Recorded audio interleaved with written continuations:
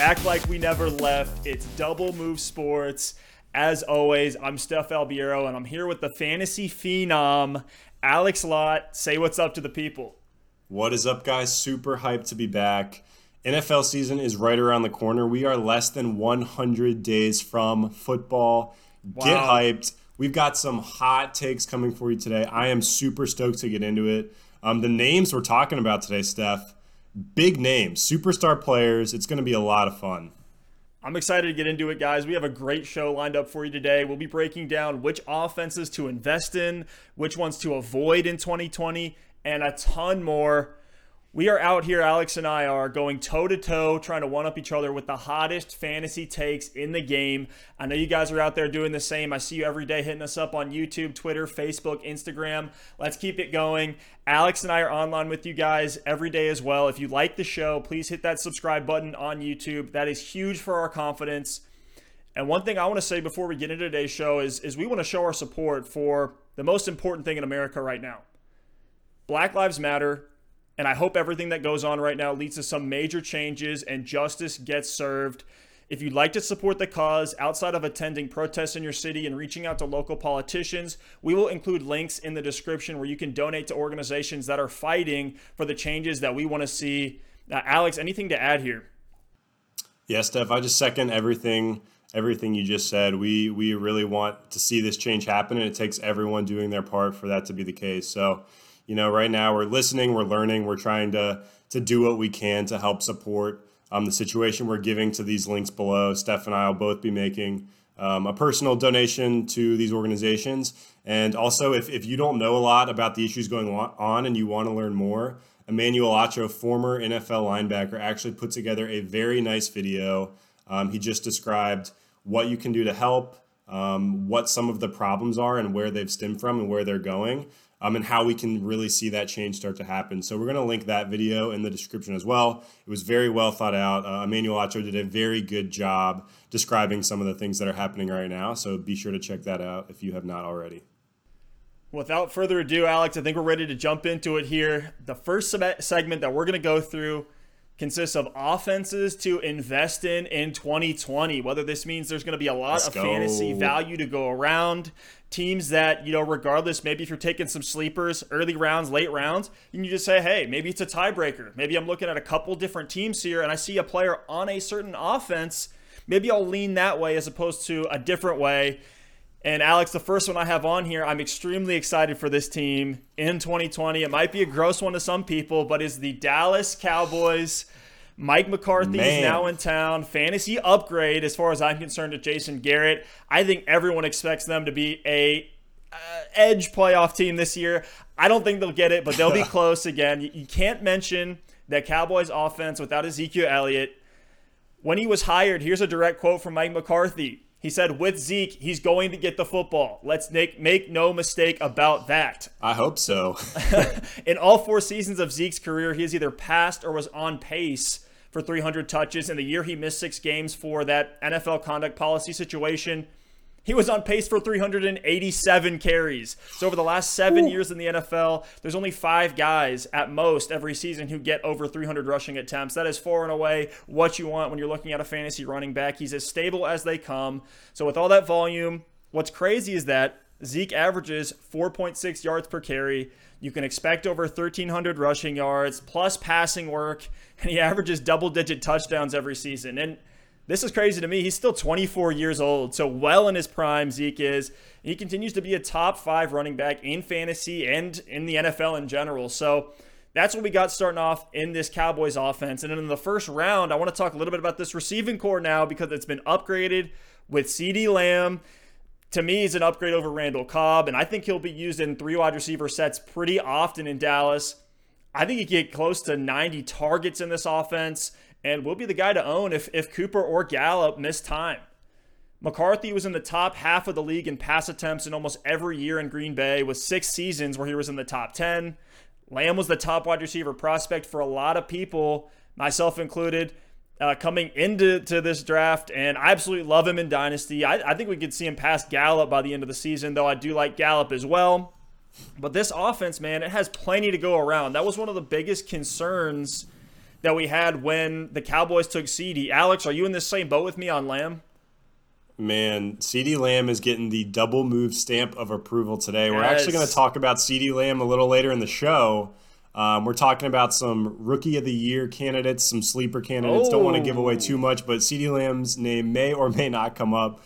But you're right, Steph. This is really the perfect storm in Dallas. You have an incredible running game. I mean, the Dallas offensive line there's been some turnover over the past couple of years, but it's been known to be one of the top offensive lines in football. There's a lot of continuity with that offense. The Cowboys were actually fifth in the NFL in rushing yards last season. Every year we think about Zeke Elliott just getting up from a first down run and gobbling up his bowl of soup.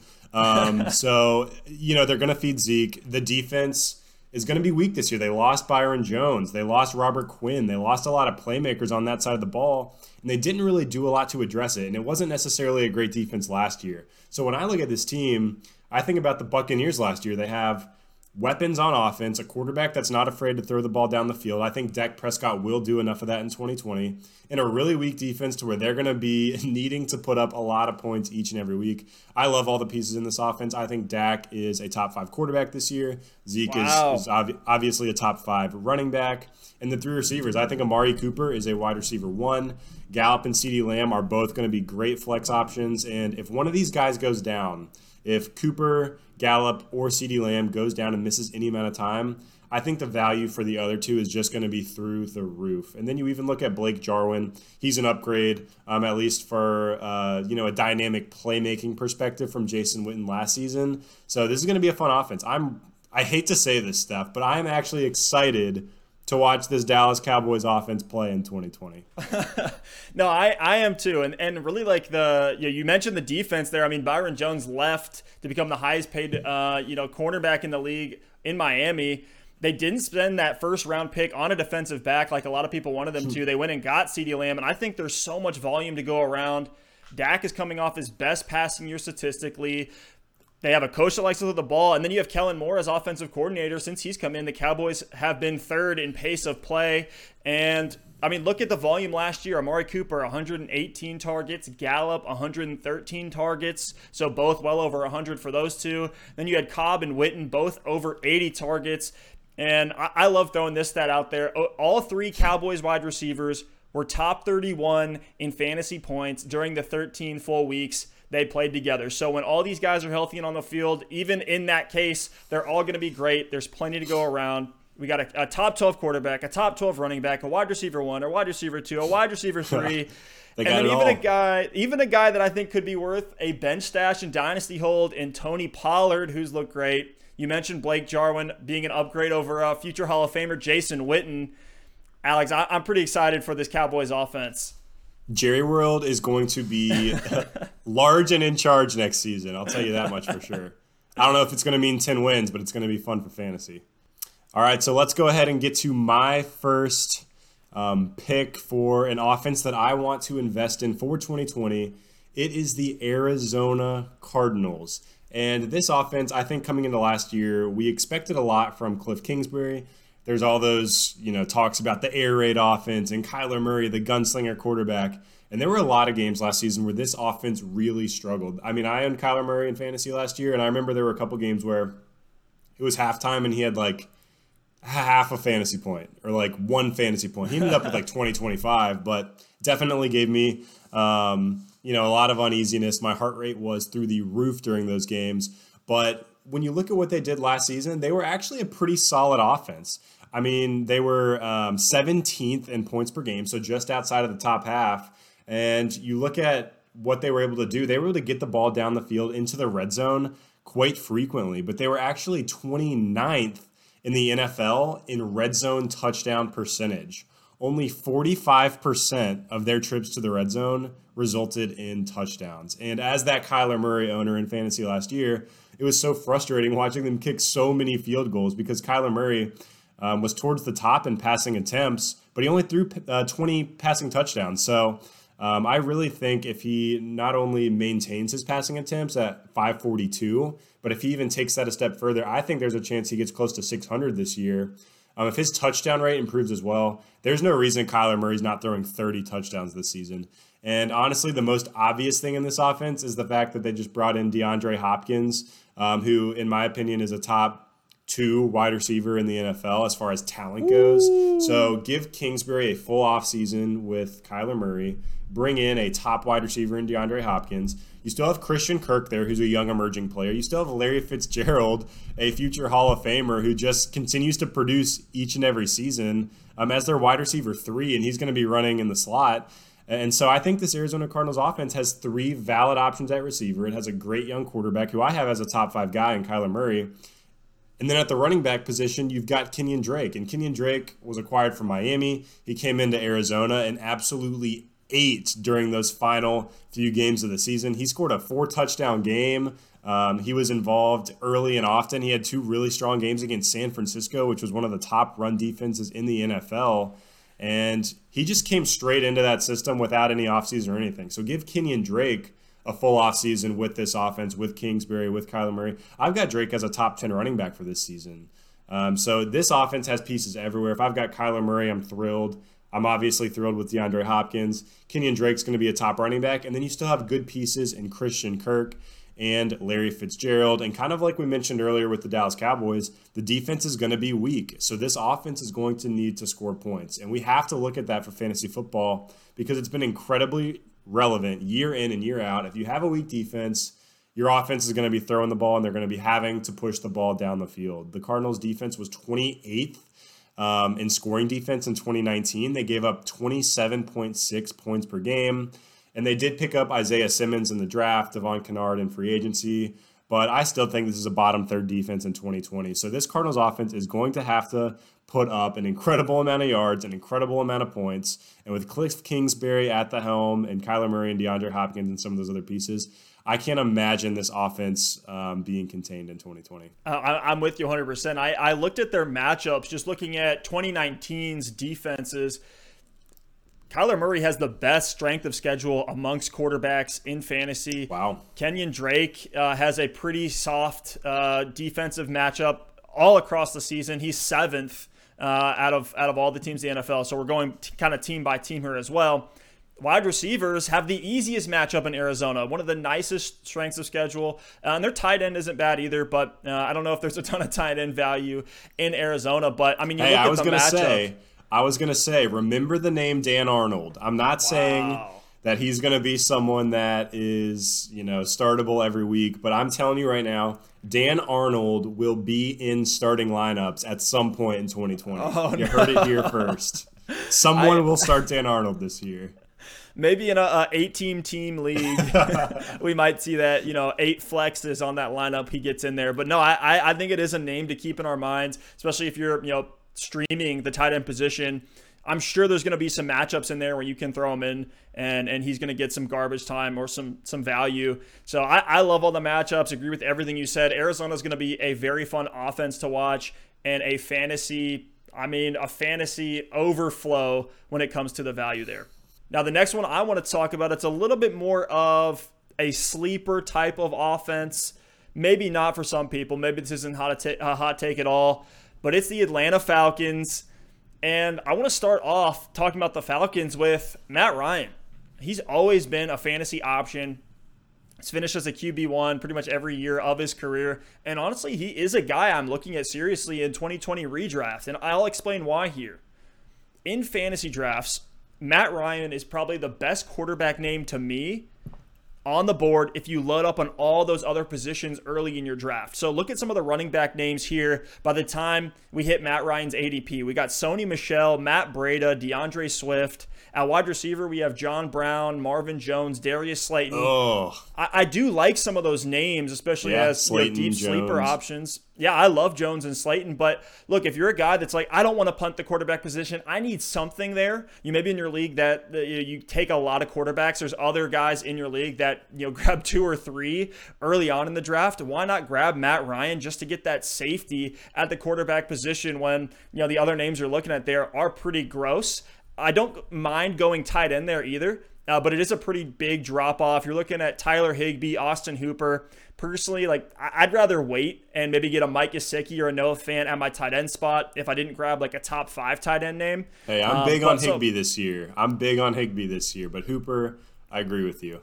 Hey, maybe you lean that way a little bit. I have some concerns there. We'll have a whole episode where we can break down Higbee. But I like Matt Ryan a lot this year in redraft, and the Falcons are going to pass a ton. They led the NFL with 684 pass attempts last year. That is an insane margin. The team that had the second most pass attempts had 51 less than the Falcons did. Wow. They finished 5th.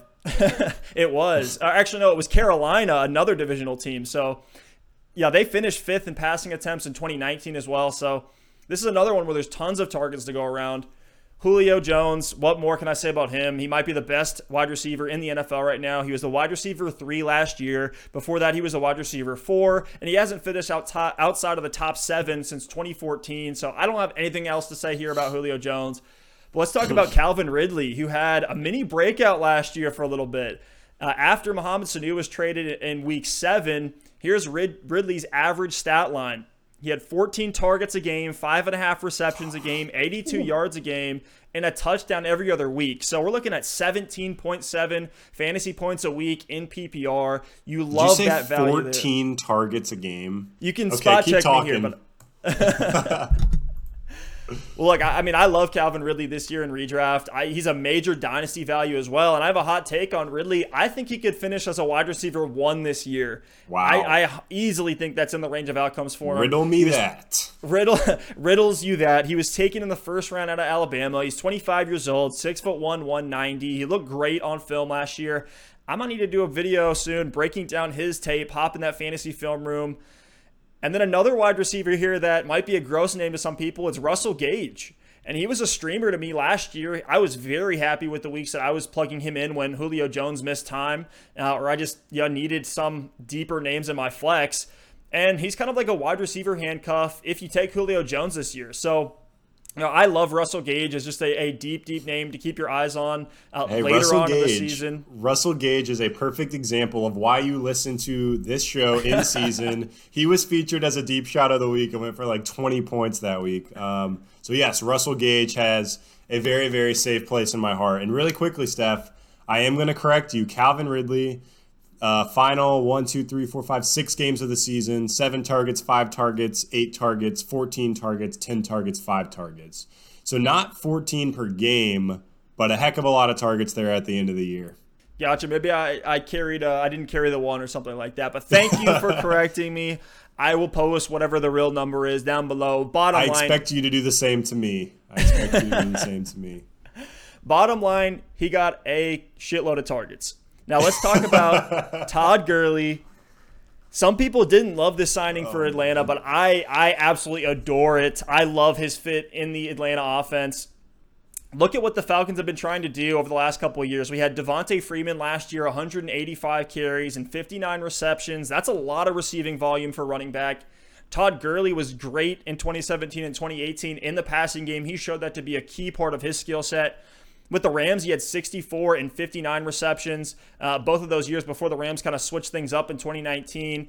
The Falcons, for a while now, have asked their backfield to be great through the air. We think back to Tevin Coleman when he was splitting carries with Freeman, and he was finishing as an RB2 in PPR leagues. So, Gurley, he's shown time and time again, he is elite when it comes to scoring touchdowns. He has a 59% success rate in the red zone on the ground. This was just in 2019. But This man is just good at football. He has a nose for the end zone. He's put up double-digit touchdowns in the last 3 seasons. So add in the air usage, proven scoring ability. I think Gurley has RB1 upside if he stays healthy. Now, of course, the main concern with Todd Gurley is the knee. I mean, he played fine all last year. He had more attempts than Freeman did with 223. Atlanta has Gurley on a 1-year deal, so they're not trying to preserve him for some long-term value there. He has great matchups in the first half of the season, and then things get a little bit tougher. So maybe you trade him before that swing hits if things look a little shaky.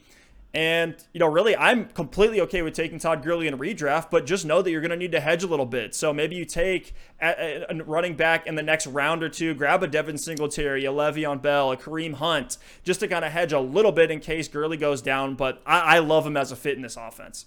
Steph, yeah, I love that. And to that point, that's what I was going to bring up, is that Gurley's on a one-year deal. The Falcons have no need to preserve that knee. And Matt Ryan's 35 years old. Julio Jones is getting older. They're going to go for a championship, and they're going to go for it right now. And, Steph, I know when we really get close to redraft season, I don't want to spend too much time on it today because we might not have a clear answer, but who is the handcuff to Todd Gurley? That's one of the toughest things because we look at Minnesota, and Dalvin Cook might be labeled as injury prone, but it's very clear. It's Alexander Mattison. You scoop up Mattison early, you get Dalvin Cook, and you're safe there. But with Gurley, is it Ito Smith? Is it Brian Hill? Is it Quadri Olison? Or is it just a timeshare and there's no real handcuff to protect you? Yeah, I don't know. This is one we're going to have to dig into a little bit. I would feel a lot better if I just had Kareem Hunt sitting on my bench. I know that. Very true, very true. And Steph, one more guy on the Falcons that I actually think could break out this year is Hayden Hurst. The Falcons traded Mohamed Sanu mid-season to the New England Patriots. I think Austin Hooper was a big beneficiary of that last season, and also Calvin Ridley. But now Austin Hooper's gone. He left in free agency and went to the Cleveland Browns, and the Falcons filled that void by trading a second-round pick for Hayden Hurst. Yes, the Falcons traded a second-round pick for Hayden Hurst. Wow. And the Texans traded DeAndre Hopkins for a second-round pick. So just let that simmer in your head for a second. But Austin Hooper, we've really seen a steady breakout over the last couple seasons. He's progressively become more and more involved in this offense. In 2017, he had 65 targets, then 88 in 2018. And last season, in just 13 games, he had 97 targets in this offense. No, I don't think Hayden Hurst comes in and assumes all those targets, but they like to use the tight end in the passing game, and all 97 of those targets are not going to be split up between Julio Jones and Calvin Ridley. So I think Hayden Hurst is a really good sleeper name in the tight end position, and if you do want to wait, you could pick him up, pick up Matt Ryan, and have a really nice quarterback tight end stack on the cheap. Yeah, I think Hurst could be a huge value this year. We keep talking about streaming the tight end position in 2020, and Hayden Hurst is one of the reasons for that. The tight end landscape is expanding a little bit, it feels like. So I absolutely love Hurst. We'll see how he starts out this year. And I think he's a guy, if he shows promise early, you can pull the trigger on him and try to trade for him. He's not one I may necessarily invest in right off the bat, but Hurst certainly could have a lot of value. We've seen a lot of end zone touches and scoring from Austin Hooper over the last couple of years. So next, let's go ahead and move on to my sleeper offense to own in fantasy football. I've been hyping up this offense for a while now this offseason. It is the New York Giants. There are just too many pieces to own in this offense to not look their way, and it all starts with the quarterback position.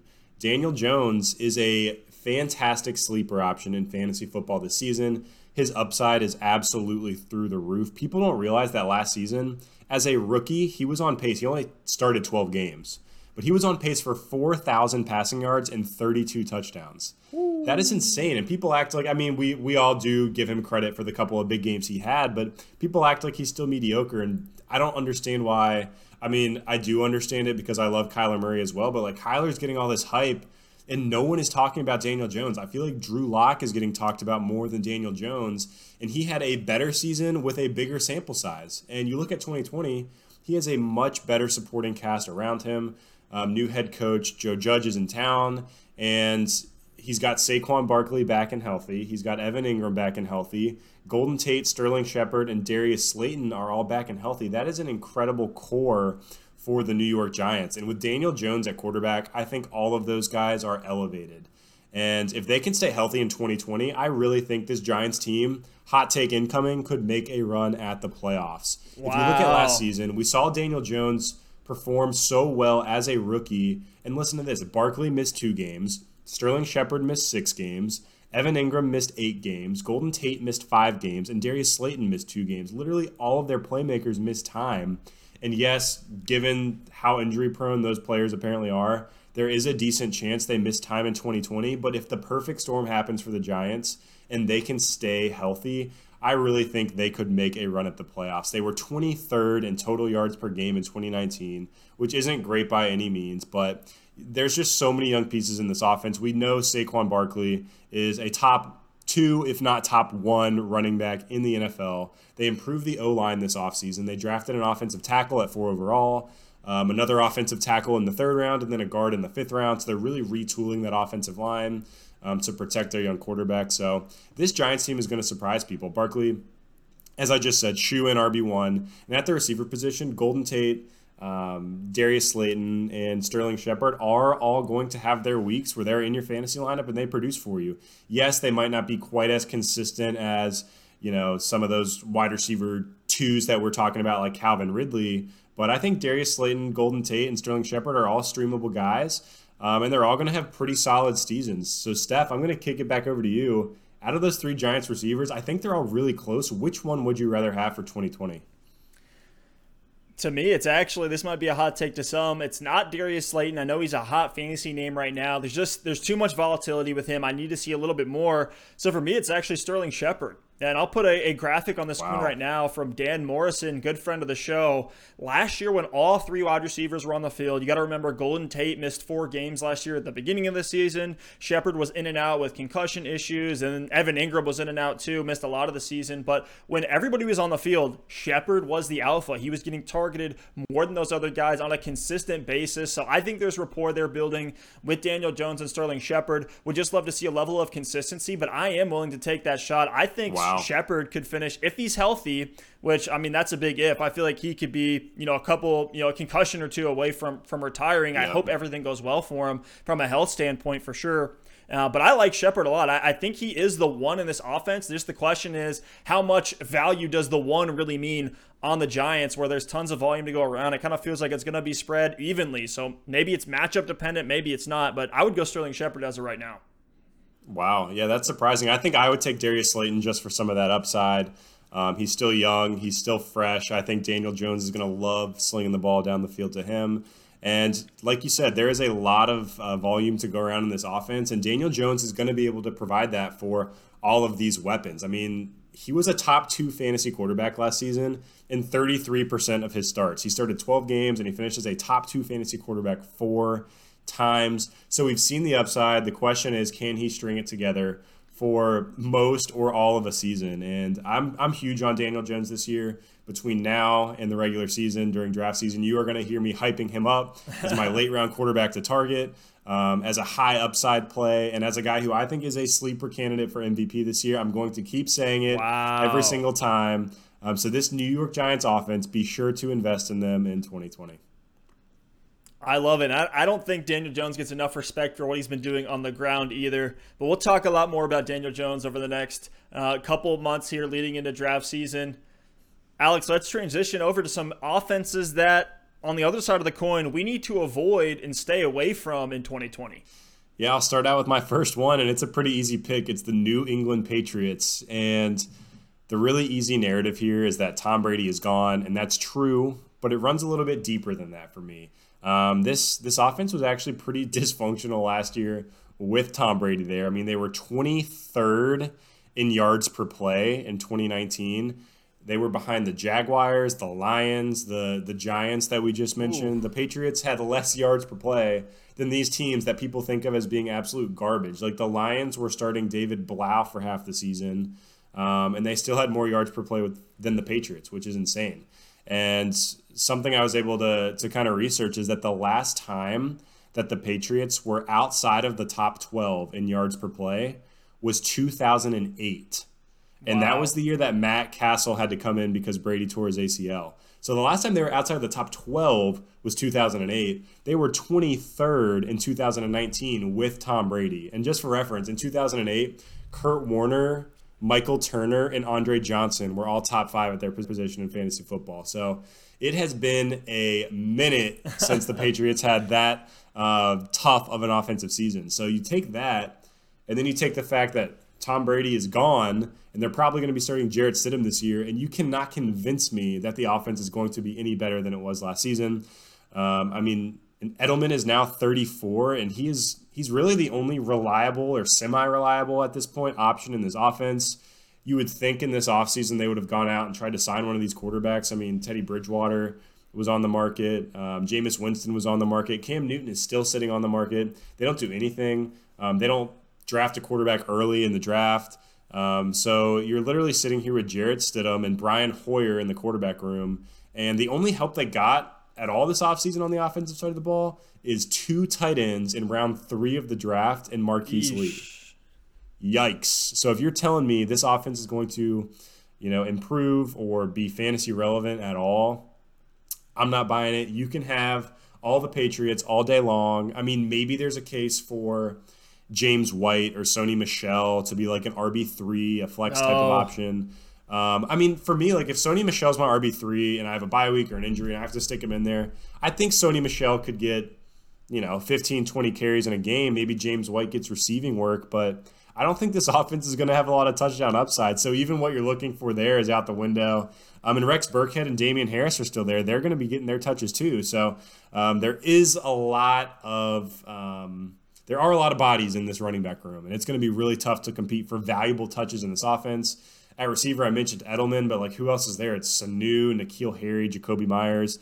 Maybe you take a late round gamble on one of those guys and see if one of them pays off. Yeah. But I don't trust Jarrett Stidham enough. I don't trust Jarrett Stidham enough to make this offense valuable at all. So take your Patriots all day long. I'm steering clear of them. I don't mind N'Keal Harry as a really, really deep name. Maybe if you focus on, maybe you take a tight end early, you go running back early in your draft, and you're just trying to get what wide receivers are left. Why not get N'Keal Harry? You got to kind of erase from your mind his tape from last season, but he was one of the far and away one of the top college prospects coming in. I still love him from a dynasty perspective. I think I'm trying to get my hands on N'Keal Harry in some places, so we'll see how that goes. And then Damian Harris is another one I like as a long-term stash. Maybe it's one to keep your eye on. Maybe he's a waiver guy. Spend some fab on him. 25% of your fab, 50%. If we see something coming from that New England run game and one of the other guys goes down. So just keep the names, N'Keal Harry and Damian Harris, in the back of your mind. But yeah, not really names I'm looking forward to or super excited about in 2020. I mean, hey, Bill Belichick is still in town, so we're going to see, wouldn't that be something if we saw a Bill Belichick versus Tom Brady Super Bowl this year? Like, I don't think the Patriots win more than 6 games this season, but I mean, talk about another 30 for 30. That would be insane. I mean, we know they're going to have one of the best defenses too. So you add that in from like their fantasy downside. It's like, well, they're going to be stopping teams. Maybe they're just going to run out the clock for their entire offensive game plan. We'll see. Hey, I guess I missed something here. If we're steering clear of all Patriots, I will say, if you play defenses in your league, Patriots defense is going to be the most – I'm going to make this hot take right now. Patriots defense is the highest scoring Patriot in 2020. Wow. I love it. Well, Alex, I want to give you another one here that some people are going to disagree with. You can flame me in the comments if you want, but it's the Green Bay Packers. Aaron Rodgers to me is a fantasy trap. He is a fantasy trap. Do not draft him. Do not trade for him. Don't even go off that name value. Yes, it's Aaron Rodgers. Yes, you can have those crazy weeks, but last year he had 10 weeks with less than 15 fantasy points. You don't want that from your quarterback position, especially not where you're taking him. So he's too inconsistent to me to be, somebody I take. He finishes the quarterback 9 last year, and that's with a 43-point game that was in there at one point. So I don't know. I don't like Aaron Rodgers that much, especially when now Matt LaFleur's in here. They're running the ball a little bit more. I would rather wait and grab a name like Matt Stafford or your boy Danny Dimes or even Big Ben if I'm looking at quarterbacks in redraft. Let's talk about the backfield a little bit. I love Aaron Jones. And we've been trying to keep this free Aaron Jones movement going because we all think he'll be a beast, but it looks like he's not going to see that. And I think he will regress in the touchdown department. After tying for the most touchdowns last year with Derrick Henry, I think there will be some regression, even though I do believe in Jones, especially as a scorer. But then we had Jamal Williams also in the backfield. He was a decent streamer last year. I don't think Green Bay totally gets rid of him in the passing game. And then with A.J. Dillon being brought in the second round of the draft, I think that takes some carries away. Now, I'm not going to hail Dillon as, taking 33% of the offensive carries, but I do think he'll take away some, especially in goal line, short yardage type of situations. Dillon's a big body guy. You think like the bus type of physicality, physique from big him. Bruiser. So, yeah, an absolute bruiser that they brought in there. So look, you got all these things that are kind of holding Aaron Jones back. We'll see if maybe that the pendulum swings too far the other way, and then Jones becomes a value, because I do think he will be solid. But still, he's down on my board, especially compared to last year. And then we have in the receiving game, Davante Adams. He's probably their one bright spot. I love Adams in 2020. I'll talk about him for a second. He had 10.5 targets a game, 7 receptions, 83 yards, and 17.7 fantasy points. That was on pace for the wide receiver 2 last year, so he'll be a beast. I have no worries about him. And then at wide receiver 2, that's where the names kind of get gross again. So we have Geronimo Allison last year. Marquez Valdez-Scantling was a name that people had on the radar last year. Those guys all ended at wide receiver 80, wide receiver 60. Then Allen Lazard too. So just don't waste a draft pick on any of these names. It's going to be a wide receiver carousel this year. Don't look at Devin Funchess as some crazy streamer that you think you found value in, because Matt LaFleur is going to put his run-first scheme, and he showed you that with his running back selection in the draft.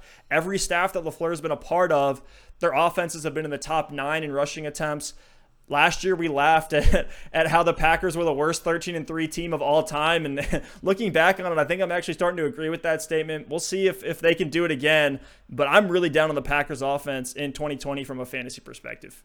Steph, I want to hit you with some Packers offense rapid-fire questions. First one, Lazard or Devin Funchess this year? Who has more points? Oh, man. I'll take my boy Lazard. The Lazard King. So that's one that doesn't matter. But some of these might. So let's hop into this. Do we see Jordan Love play in 2020? No. Do we see Jordan Love start a game in 2020? Start a game? No. No chance. More fantasy points in the backfield. Jamal Williams or A.J. Dillon? Half PPR. Oh, that's so tough. Just for the passing work, I'm going to say Williams. But it's close. Outside of Michael Thomas, are there any other receivers you're taking ahead of Davante Adams in 2020? The only one that I would look at would be Julio Jones. Maybe if you're super high in him, you look at like a Chris Godwin, a DeAndre Hopkins, a Tyreek Hill. But honestly, Adams is probably going to end up on my board as a wide receiver too going into drafts. Does Aaron Rodgers finish as a top 12 quarterback this season? I think he'll finish right at 12, 13 range. I'll go the other way. I'll say no. Hey, and then last one, Aaron Jones. I'm going to name off a couple guys here. Aaron Jones or Nick Chubb? Nick Chubb. Far and away Nick Chubb.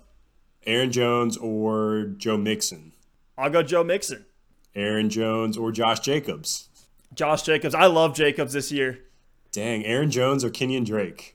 Dude, give me Kenyon Drake. I don't know where Jones is going to be. I'm probably sounding like I'm totally bashing the guy, but to me, I'm taking all of those names. I mean, these are all pretty good names. These are all pretty good names. We'll go a little deeper here. Aaron Jones or Mark Ingram? Give me Aaron Jones. There we go. Finally found that cutoff point. We went pretty deep there, Steph. But yeah, that's good perspective. I mean, based on all those answers, like outside of Davante Adams, not a whole lot here. And I'm with you. I think this Packers offense is overhyped. I mean, this Aaron Rodgers hype has been going for years, since the Jordy Nelson, Randall Cobb days, and like it's just not quite there anymore. They do have Adams, who's an elite talent. We saw what they did this offseason, though. Instead of drafting Rodgers any kind of weapons, they went out and drafted A, his replacement, and then B, in the second round, they draft a running back when they already have 2 really serviceable running backs. So for me, like this Packers team is a mystery. I don't know what their offseason was all about. Maybe 5 years from now, Jordan Love is going to be a Pro Bowler, and it's all going to make sense. But I'm with you, Steph. I think this Packers offense will be good. They will have good games in 2020. We're not saying they're not going to be startable at any point, but we're saying they are going to be overhyped, and I could not agree with you more. So next, I'm going to move into my hot take for a fantasy football team I do not want to invest in 2020. This is a bit of a sleeper pick. They were hot last season. They were the talk of the town. It's the Tennessee Titans. I am just not on board. I mean, you look at this team, and I think they had some absolutely ridiculous numbers last season that cannot be sustained from an efficiency standpoint, from just a game planning standpoint. Like, I don't know if you can keep giving Derrick Henry the ball 30 times. Maybe they can. But I look at this team, and I will say, first things first, before you Titans fans and you Henry fans come flaming us in the comments, like Derrick Henry's a stud. He's going to be a top 8 running back this season. He's got top 3 upside. I'll throw that out there right off the bat. I'd be hyped to be a Henry owner in redraft. He is going to be absolutely fed in this offense. He's a lock just about for double-digit touchdowns and 1,000 yards. So Henry's great. I'm not taking anything away from him. Outside of that, though, I don't think I'm owning a single Tennessee Titan this season. I look at Ryan Tannehill, A.J. Brown, Jonnu Smith. I mean, maybe Jonnu Smith because he's still a bit of a sleeper and the value hasn't really been overpriced yet. But I look at these guys and I'm just not interested. I mean, Ryan Tannehill last season literally had the 4th highest single-season passer rating of all time. Of all time. And Ryan Tannehill is like borderline top 16 quarterback in the NFL. So I just can't imagine him having that efficient of a season again. And the only reason that Tannehill, Steph, last season I was throwing out Tannehill as my start of the week. Every single week I had him back-to-back, Ryan Tannehill thrill. I was riding the train. Yeah. The Titans were hot. I just don't know if that's going to continue. It's so hard to keep that momentum going through an entire offseason with different pieces on offense, different pieces on defense, different faces, different names in the division, different coaches. I just cannot imagine Ryan Tannehill posting that kind of efficiency. I think he's going to be fine. I think there will be weeks where you can stream Ryan Tannehill, but I'm just not in. He was first in the NFL in yards per attempt by a full yard. He was 8th all-time in single-season yards per attempt last year. Wow. And there's just no way this is sustainable from 30-something-year-old Ryan Tannehill. So I think Tannehill, people are going to draft him to be their starter. He's going to have a couple of down weeks early on where he's just not getting the volume and he doesn't happen to throw for touchdowns, and people are going to be out on him. And then that's when I'm going to scoop in on the waiver wire, pick him up against a bad defense and throw him in there and get 30 points. I'm telling you, it's going to happen right now.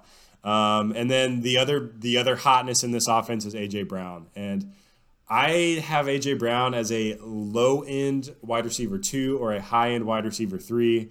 He's another guy that I just don't know that the playmaking is sustainable. He is a beast. A.J. Brown is an incredible football player, an incredible athlete, but so many of his games last season were literally predicated on one breakaway touchdown. And yes, he's having those breakaway touchdowns because he's a beast.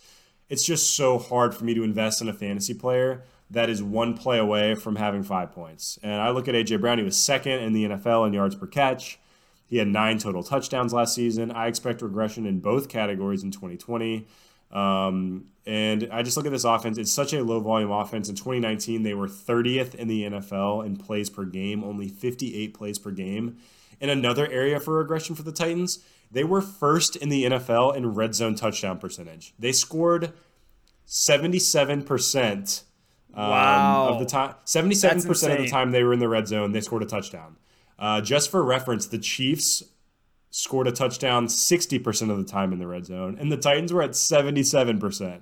So, I mean, Derrick Henry's great. He's great inside the 5. He's great inside, the 20 in that red zone scoring those touchdowns. Tannehill is really efficient in there, but there's just no way. There's just no freaking way that they are maintaining that next season. And the thing that really stands out to me, the cherry on top, is that playoff stretch. I am scarred from that playoff stretch.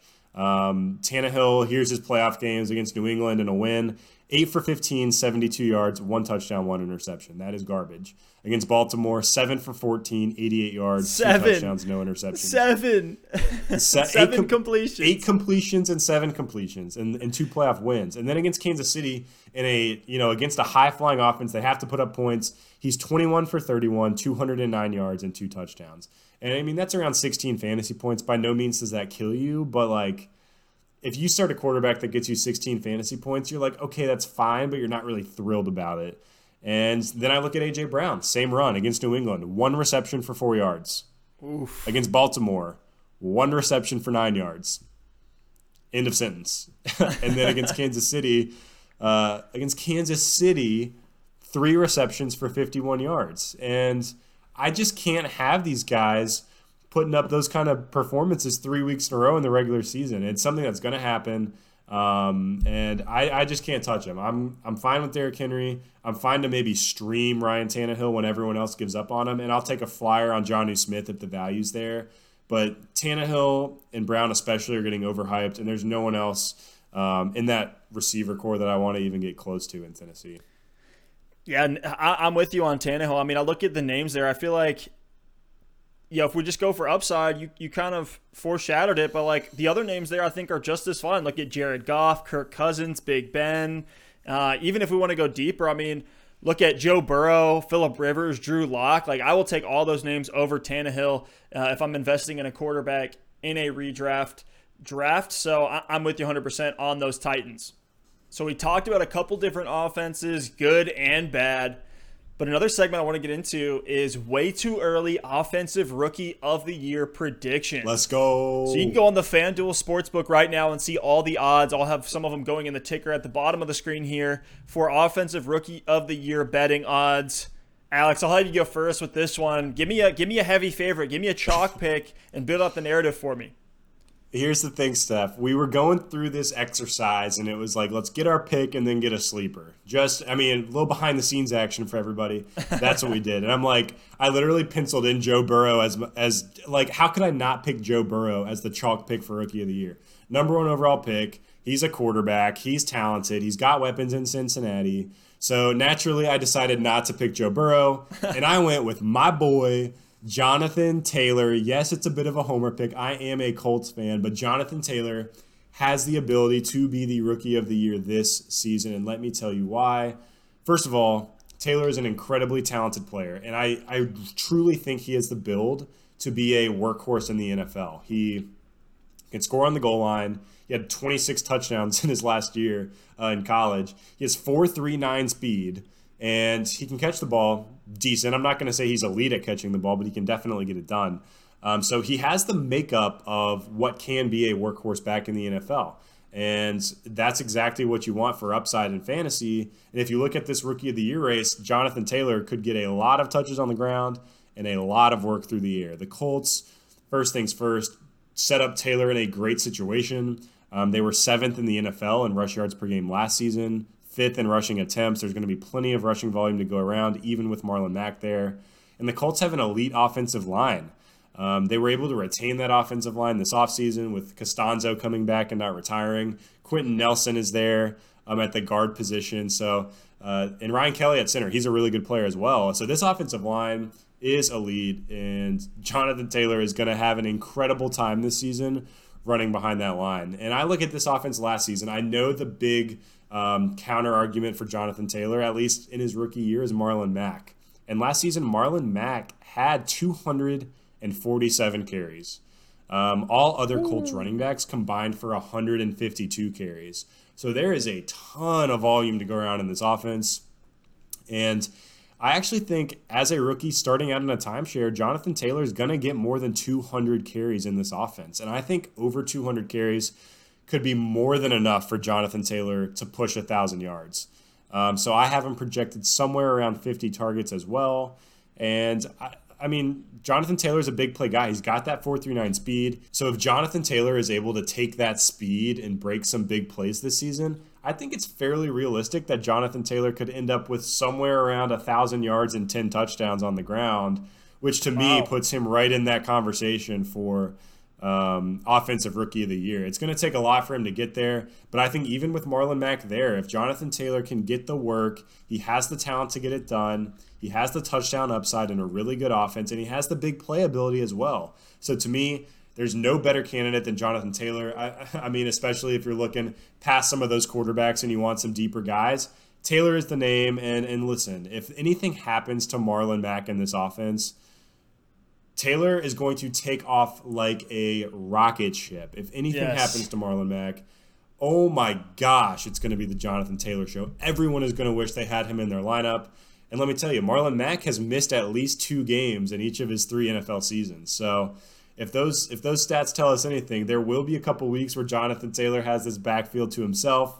Maybe he's sharing with Nyheim Hines if we count him, but my goodness, I think Jonathan Taylor has an incredibly large upside this season as a rookie. I remember when Offensive Rookie of the Year came out, like when they announced it and Kyler Murray won it in 2019, a lot of people were saying Josh Jacobs got snubbed. Like he was right up there in the discussion. Yep.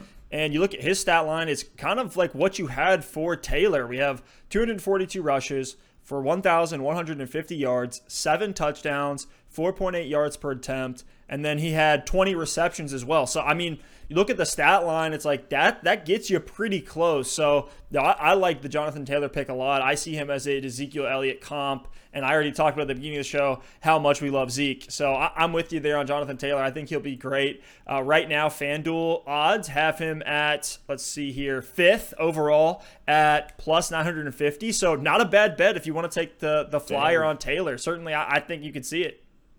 Not a bad return there, Steph.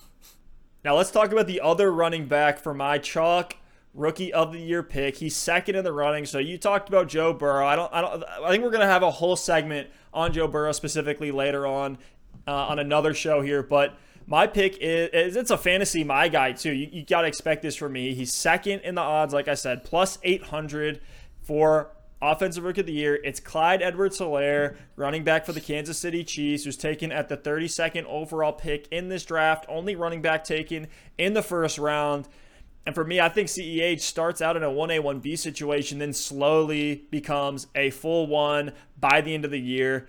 And if you believe that, he's going to be productive, like if you think he's going to be good, then I don't see why Andy Reid and the Kansas City coaching staff don't just see that and give him all the volume. And I've said this before, I'll say it again. If you have an indictment on Clyde Edwards-Helaire's volume, I think that's an indictment on him as a player. And based on his college tape, the fact he was taken in the first round, all signs point to him being great and used a ton in this offense. Listen to the first round running back average stat line over the last 7 years. It's 213 carries, 37 receptions, and a finishing as a fantasy RB2. So I got to think CEH is going to be higher in every single one of those categories.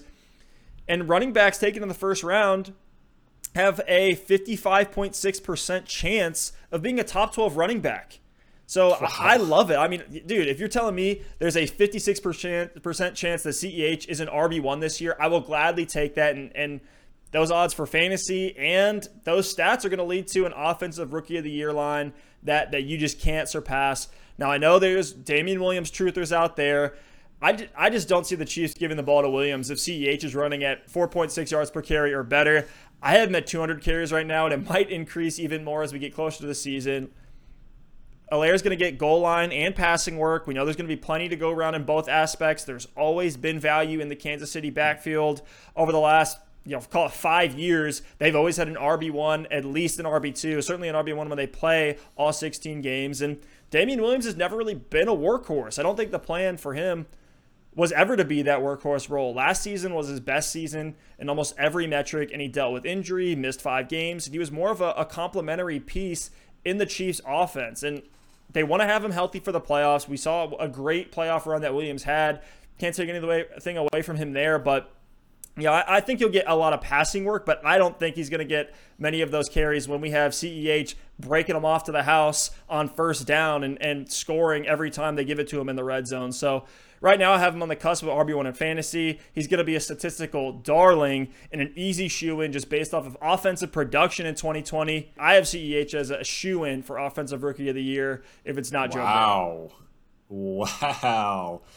Steph, bringing the hot takes. And look, I think Clyde Edwards-Helaire is going to have a really good season. And something I want to call out is, like, if you were in on Miles Sanders last year from a fantasy perspective and just believed in Miles Sanders' talent, you have to be in on Clyde Edwards-Helaire. I'm telling you that right now, because when you look at the situation, it's actually very, very similar. Both running backs brought in with a decent amount of draft capital. There are veterans already there. Both offenses are good. But when you look at Miles Sanders compared to Clyde Edwards-Helaire, literally every single thing that Clyde Edwards-Helaire has compared to Miles Sanders is better. One, the draft capital's higher. Sanders was a second-round pick, mid to late second round. Clyde Edwards-Helaire went in the first round. Two, you look at the veteran that was there. For Miles Sanders last year, it was Jordan Howard. Jordan Howard's way better than Damian Williams is. So Damian Williams is there. He is not going to be a problem for Clyde Edwards-Helaire in Kansas City. Three, you look at the offense. Kansas City, I mean, I don't even need to talk about this. Kansas City is way better than Philly from an offensive perspective. They also love to feature the running back in the passing game. And the only other thing is the skill set. I'm not going to sit here and, it's splitting hairs, and we've had a year of NFL experience from Miles Sanders, so that might skew our opinion a little bit. But when they were coming out of college, the hype train from scouts on Clyde Edwards-Helaire, feels a lot stronger than it was from Miles Sanders last season. And they actually have a very similar skill set, both very strong on the ground, can get it done on the goal line, great in the receiving game as well. So if you were in on Sanders last year, you have to be in on Helaire this year. Yes, you might have to spend up a little bit more for him in drafts, but we really didn't see Sanders get going as a consistent startable fantasy asset until about midway through the season last year. I think it's much, much quicker for CEH in 2020. So for my next Rookie of the Year pick, this one is even more of a sleeper pick, and it is actually a wide receiver who we don't see win Rookie of the Year as often as we do running backs and quarterbacks. It's CeeDee Lamb for the Dallas Cowboys. We talked about him a little bit earlier on the show, and I just believe in this guy's talent. I mean, he was the number one wide receiver in this class. He ends up going behind Jerry Jeudy and behind Henry Ruggs and falls to who else but the Dallas Cowboys. It had to work out like this. Old Jerry had to get his way. And like we mentioned earlier in the show, I'll say it again, this Cowboys offense is going to be one of, if not the highest volume offenses, especially passing offenses. I guess rushing too with Zeke in 2020. And even though Lamb does slide in alongside Amari Cooper, alongside Michael Gallup, there is plenty of volume to go around. I know there's the narrative out there. Jason Witten leaves 83 targets behind. Randall Cobb leaves 83 targets behind. So that's 166 total targets right there. And that is like plenty of targets and more for CeeDee Lamb to be effective in this offense. No, I'm not saying all 166 of those targets are going to CeeDee Lamb. A lot of those are probably going to go to Blake Jarwin. Some of those are probably going to be split up between Gallup and Cooper, but there is plenty of opportunity for CeeDee Lamb to be involved early and often in this offense. I think he has the potential to be a top 5 wide receiver in this league. He has kind of like that do-it-all alpha receiver type of build and type of skill set. So for me, he has everything he needs to make a Rookie of the Year case. He has a good quarterback. He has the talent. And he has the opportunity in a good offense. And I do think he's going to be very fantasy relevant this season as it is. And look, if Amari Cooper or Michael Gallup miss any time due to injury or even a long period of time, I think CeeDee Lamb is immediately a top 20 wide receiver and maybe even higher. So to me, I think as is, CeeDee Lamb is really going to come out and impress. I'm really, really excited to see what this Dallas Cowboys offense is able to do with him, likely running a lot in the slot. And then, if one of those guys in front of him goes out and that target volume opens up, Dak is going to be looking his way a lot this season. So CeeDee Lamb, I know it's a bit of a sleeper pick, but I think he could make a really, really strong case for Rookie of the Year. I think that's a great take there. And, we could see Lamb, just take over as the one. Honestly, it's not outside of the range of outcomes that he just shows that he is better than Gallup. Yep. And, maybe Dak and him have some kind of magic. I don't know. But I love it. And FanDuel has CeeDee Lamb at 7th overall in Offensive Rookie of the Year odds with plus 1,500. So you got some, you got some money lying around from the stimulus check you got from COVID. Why not throw a couple down on CeeDee Lamb? So we'll see. I have another sleeper here, another wide receiver. So we're both going, against the grain here with our wide receiver picks. You almost never see that. But I have Justin Jefferson as my sleeper pick for Offensive Rookie of the Year. Sheesh, that's deep. It is a bit of a deeper name when we're looking at Offensive Rookie of the Year, but he'll be relied upon in this offense, and I got to think he's up to the task. Even though he played a lot of time in the slot in college, he can do it all. He's not the Stephon Diggs type of replacement. He's not the same kind of comp to me. You think more of like a Tyler Boyd or a Reggie Wayne back in the day as your Justin Jefferson comp. So he has the 4.43 speed. He has great hands. Like any rookie, he's going to struggle at times against press coverage, especially when they're going up against some of the best corners in the league. But I don't think Jefferson's going to be asked to do that on every play. And just with how much the Vikings set up play action, I think that's going to open up a lot for Jefferson. And plus, I think the press coverage is something that he can improve on as time goes on. So when we look at the scouting reports for Jefferson, everyone that I've seen doesn't say he has any red flags from an evaluation standpoint, which I was very excited to see for him. The run game, yes, it will limit his statistical upside, but the efficiency in that play action game, the touchdown opportunity that Justin Jefferson's going to have. And we saw the Vikings offense get hot at different times last season. And when they are hot, they are almost impossible to stop. They won a lot of games last year. They upset the Saints in the wild card round. And if Adam Thielen goes down, he missed a lot of time last year with that hamstring injury. We know hamstring injuries are the ones that, creep back up time and time again, are pretty easy to re-aggravate. If Adam Thielen goes down, Justin Jefferson will be the guy in this receiving core. And not only that, he's a great run blocker. He loves to make physical plays, things that don't show up in the stat line. I think you can make a case for JJ as the Offensive Rookie of the Year. He has the championship pedigree from college as well. If you take a stab at a wide receiver, why not make it one that has a chance to put up the team on his back and make a playoff run in 2020? Look, we're looking at long shots here, and out of all these rookie wide receivers, we talked about it, Justin Jefferson has one of the best opportunities to slide in as an immediate impact wide receiver too. This offense is going to have targets to go around. We know Stephon Diggs and his targets are gone. I believe he had 94 targets last season. Spot check me on that one. But I look at this offense, and last year, look, Kirk Cousins only threw the ball 444 times. 2 seasons ago, he threw the ball 606 times. So those are his 2 seasons in Minnesota. No, I'm not saying he's getting back to 600 attempts, but 444 last season is incredibly low. So you have to think he's going to get close, if not above 500 targets. So I think Justin Jefferson assumes that Stephon Diggs role, and I think he even gets a little bit more volume on top of that in 2020. So look, I think he's a great complement to Adam Thielen. I could definitely see him stretching the field and getting some long touchdowns in 2020. And if he builds that connection with Kirk Cousins, I think he's got a case. Justin Jefferson is a player that I really, really think could go for over 1,000 yards as a rookie. Of all the guys in this rookie class, I mean, I'd probably take CeeDee Lamb as my number 1 choice there, but if there's another one that I had to bet on to go for over 1,000 yards, it would be Justin Jefferson.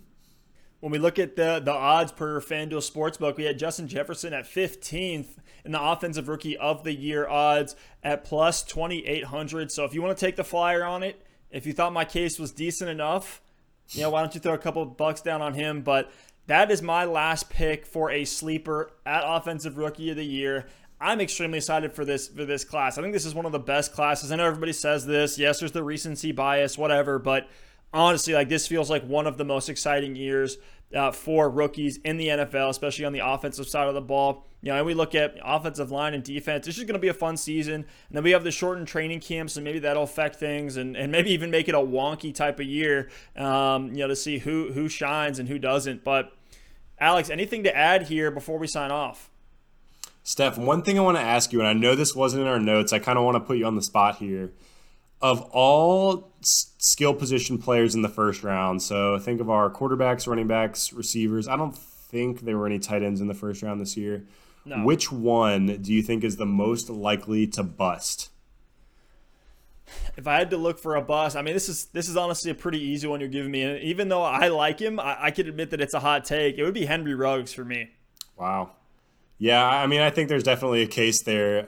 The Raiders, I can't get over the Darius Hayward-Bay comp. A speedster who was not the consensus number 1 wide receiver coming in, and the Raiders just shock everyone and take someone else. I wish the best for Ruggs, and I think there's a world where he's very, very, very elite in the NFL. But it's that balance of, is he going to be Tyreek Hill or is he going to be Darius Hayward-Bay? And the most likely outcome, where is he going to lie in between those two players? So for me, I'd have to say Justin Herbert. I hope Justin Herbert is good for the sake of Keenan Allen, Hunter Henry, and Austin Eckler. I just don't know that I'm feeling it with Herbert. I would love to see him get some playing time this year and see what he can do, but for me, it's got to be Justin Herbert. So that's kind of the flip side of these Rookie of the Year picks. I just wanted to throw that out there before we sign off. And Steph, I'll pass it back over to you. Thank you guys so much for listening and watching. Follow us on Twitter. We are on there every day posting polls, interacting with you guys, throwing hot stats out there that you need to know to win a fantasy championship in 2020. Hit us up with all your questions. Hit us up on Instagram as well. We're dropping hot graphics on there. And last but not least, if you guys want to support the show, like and subscribe on YouTube. We really appreciate that. That helps us a ton. And we'll see you next time. Let's go. Football is almost back, baby. Let's get it.